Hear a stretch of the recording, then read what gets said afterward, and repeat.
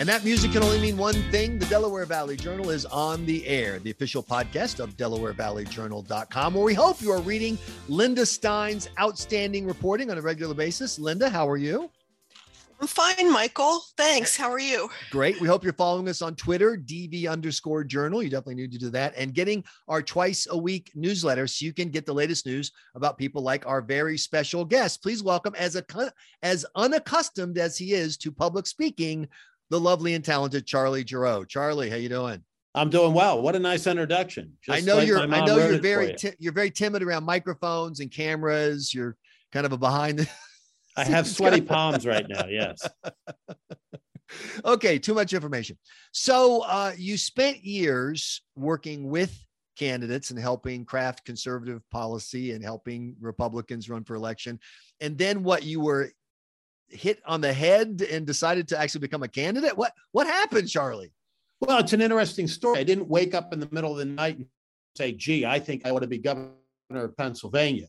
Not that at all. I got a call from G.T. Thompson, who, as you may know, is the dean of our congressional delegation. And he said, Charlie, I want to talk to you about running for governor. I thought he meant him, but he quickly told me, no, you. So that's how the thing began. He said, I am convinced, Charlie, that you are the one candidate that can beat Josh Shapiro. And I said, well, tell me why. He said, well, you're a solid but sensible conservative. You began your career with Ronald Reagan, worked with him on and off for 25 years. You're now the vice chairman of CPAC, so there's never been any question about your conservative credentials. And yet you've always been a happy warrior, a happy conservative warrior. But he said, in addition, you're a really good communicator. You learned at the feet of the great communicator, and you picked up some things along the way. And we have to take on Josh Shapiro in the media every single day, beat him on a debate stage, and ultimately get elected. And he said, Charlie said, the thing that speaks to me the loudest is that you know how to govern. And that meant a lot to me because I've tried through the years to keep my ego in check, bring in people that are better at what they do than I am, and to guide through a consistent philosophy. I know what needs to be done. I know how to do it. I'm in many respects uniquely prepared to be governor. And so I said to GT, after a few weeks of thinking and praying about it, I'm in. Well, we don't endorse at Delaware Valley Journal other than TV doctors. They're the only candidates that we endorse. But I would pay money to see the Charlie Giroux, Josh Shapiro debate. I think it would be a great debate. Two smart guys with very different views of things. It'd be a lot of fun. But you mentioned Reagan. What relevance does Reagan Republicanism have in the current era of whatever this Republicanism, whether you call it Trumpism or the national populism, Republicanism, et cetera? Does anyone want a Reagan Republican in 2022? I sure hope so. I mean, I know there are a lot of voters that weren't even born when Ronald Reagan was president, but the happy warrior, the hopeful, optimistic view of the universe, coupled with a principled dedication to conservative values and conservative principles, which was unwavering and unshakable. I mean, Ronald Reagan was at his core a fighter. He said, I'm going to destroy the Soviet Union. Think about that. Nobody really believed that he could do that. And yet he brought the Soviet Union to its knees, ultimately crippling it and causing it to crumble. So I think there is tremendous opportunity for somebody that adheres to conservative principles, is willing to fight for them, but is willing to do it with a smile on his face and the wind at his back, looking down the road and saying, our best days really are ahead of us. I think the doom and gloom philosophy of some folks is going to be rejected by the voters this year. And I do think that 2022 is going to be a real battle of ideas between the collectivist, big government nonsense of Tom Wolf and Josh Shapiro and the voice of the people saying that individual liberty and economic growth and real opportunity for all is the key to our future. Charlie, you mentioned debate earlier, and we just last week had a debate with all or almost all of the candidates, and it was huge, as Trump would say. What do you are doing to get your message out above all of these other people, all these other guys and one woman who are also running?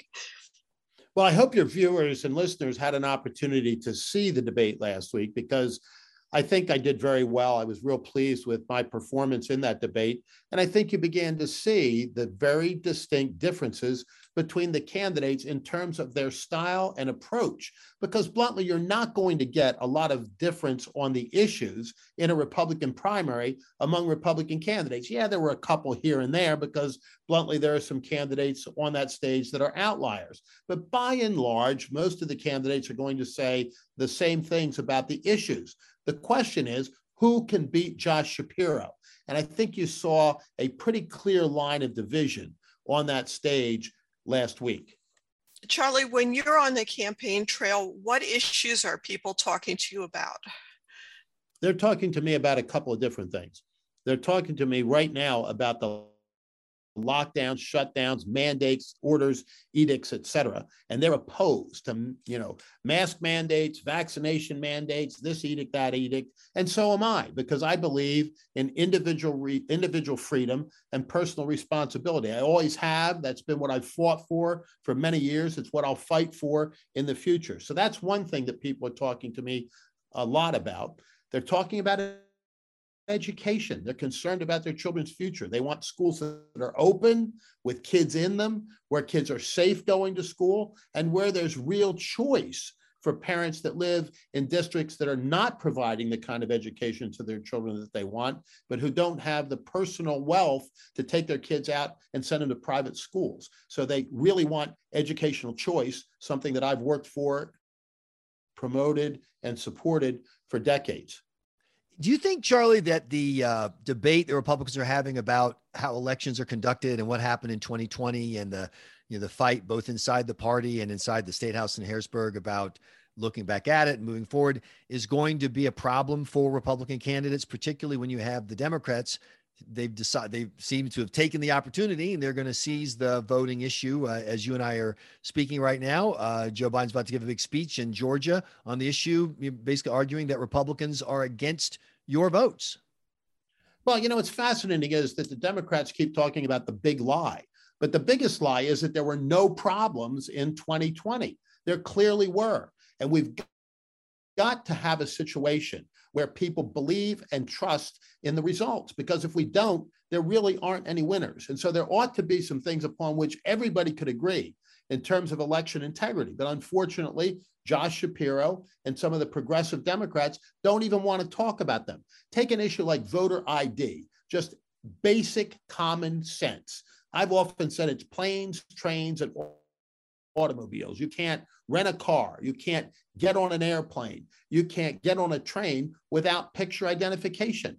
And yet the progressive left says you ought to be able to go in and vote without being able to provide that. So there's something that's just not only supported by the vast majority of Pennsylvanians, but basic common sense that Josh Shapiro opposes. So I think that the election integrity issue actually works for Republicans and for those that say we need to have true election integrity rather than against them. So there's another theory, which is despite the patina of kookery that has attached itself to that issue, because there are different ways to talk about it. One way is the way you just did. Another way is the, secret Asian ballots, stolen by Venezuelans, that whole craziness. But how about the argument, as a former FLAC and campaign guy, Charlie, that you want Democrats talking about the issue of, voting, et cetera, because that's not a top priority issue. And every day they're talking about it, they're not talking about inflation, crime, and their kids in schools and the COVID screw up. Those are the issues where the voters are, and anything else the Democrats talk about is a gift to Republicans like you. No, as I move around, the thing that people still focus on is what they're confronted with at the breakfast table. The cost of milk and the cost of beef, the cost of gasoline in your car, the cost of heating your home in the middle of a very cold winter, and not so much about some of these other things. So the core issues, the things that really matter, are what I'm going to be talking about in my campaign. And I'll let Josh Shapiro spin his wheels talking about the 2020 election. Charlie, one thing about Josh Shapiro, he's going to try to own the issue of crime, which is a big issue in the Philadelphia area. Where do you stand on getting tough on crime? Well, I want us to get very tough on crime. And Josh Shapiro wouldn't know a prosecution if he tripped over one. As you know, he's never really been in a courtroom. He asked the voters to be attorney general. And when he was running for attorney general, he was asked multiple times, will you really do the job? Will you stay as attorney general and do the job that you asked the people of Pennsylvania to do? And immediately after lowering his hand from taking the oath of office, he was off and running for governor on the taxpayers' dime, I might add. But I'm going to be promoting a couple of specific plans, and I'll tell you a little bit of a hint about where I'm going with this. But I want to get really tough on crime, not just in talking about it, but in doing something specific about it. And over the course of the next couple of weeks, I'm going to be releasing a plan to put more police on the streets of Philadelphia, where we've got a real problem and where the Soros-backed district attorney down there says, oh, we don't really have a violent crime problem in the city of Philadelphia, something nobody that lives there really believes. But it's one thing to talk about getting tough on crime. I'm going to make sure we do. And in my judgment, that's putting more police on the streets to protect us and to make sure we're truly safe. And then I'm going to use the governor's bully pulpit to protect, support, defend, honor, and respect the men and women in blue who work diligently and bravely every single day to make sure we are safe. You have a commercial out now saying you're from the Heartland, kind of introducing yourself. Are you going to follow that up with any other commercials? And are you going to be on TV? Absolutely. We're putting together some other ads as well as the one that we've been running so far, some telling about my personal story, because as I said the other night, although I've lived in Pennsylvania longer than anybody on that debate stage, I wasn't born here. I was born in a slum in southern Brazil. Yeah, I was going to ask you about that. What is this Heartland stuff? When did Sao Paulo become? Is that down the street from St. Louis? I'm not sure. Philly, the suburbs. I grew up in Philly in the suburbs. I'm very proud to now live in central Pennsylvania. But let me just give you the timeline there, as it were, of how it all came to be. I was born, as I say, in a slum in southern Brazil. My birth mother realized that she couldn't take care of me, so she put me up for adoption. I was very, very blessed to be adopted by Christian missionaries who ultimately moved to Pennsylvania. I came here, grew up here, went to school here, had my entire professional career here. I mean, President Reagan wanted me to go to Washington, D.C., but I said, no, I want to stay here in Pennsylvania, learn how to do the things that I was trained to do. And I've been here ever since. So yeah, I'm from the heartland of Pennsylvania, central Pennsylvania, but my deep roots run into the Philadelphia suburbs. And my birth was in Brazil. So I'm the first Latino to ever run for governor of Pennsylvania. And I think that bluntly gives me a unique opportunity to go into our cities in particular, but go to places where Republican candidates haven't traditionally gone, and to take our message of hope and growth and economic prosperity to folks that haven't necessarily heard or listened to that message previous to now. Well, the growth of Republican voters in the Hispanic community in America is one of the underreported stories of the past 5 years. But let's wrap up with this. Southeastern PA, not exactly a bedrock source of Republican voters on a per capita basis. A lot of purple, bluish voters. Why should the voters who read Delaware Valley Journal in Bucks, Chester, Delaware, and Montgomery counties, why should they pick Charlie Giroux in the Republican primary? And does it help to be a strong Republican in this corner of the state as opposed to on the western side? Well, having grown up in the area that your readership covers, I know the issues that confront people there, and they really aren't that different from the issues across the state. A great educational system. Every child in Pennsylvania is born with a constitutional right to a thorough and efficient education, but we haven't been providing to every one of our children that kind of opportunity. So school choice is very, very important, particularly in the city of Philadelphia, but in other places as well. But those pocketbook issues that we talked about just a moment ago with lower taxes, we have among the highest business taxes in the country in Pennsylvania. Even Tom Wolf, in a moment of lucidity, said that they are too high. At the same time, we have a Republican legislature that says those taxes are too high. But what have we done about it? And the answer is nothing over the course of many, many years. We haven't touched our corporate business taxes in over a quarter of a century. I'd put my shoulder to the wheel to get our taxes lower so that we are truly competitive among the 50 states and among the nations of the world, and so that individual families can keep more of their hard-earned dollars and decide for themselves how those dollars are spent. Personal safety and public safety is very, very important as well, and particularly in Philadelphia, but also in some of the suburbs. And I will tell you that I think my plan for putting more cops on the street will ring very, very well in the ears of a lot of folks that read your fine publication.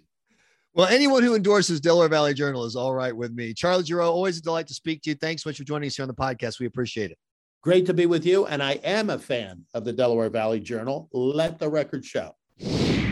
Thanks so much for listening to this edition of the Delaware Valley Journal on the Air. If you enjoyed the podcast, please share it with your friends, post it on social media.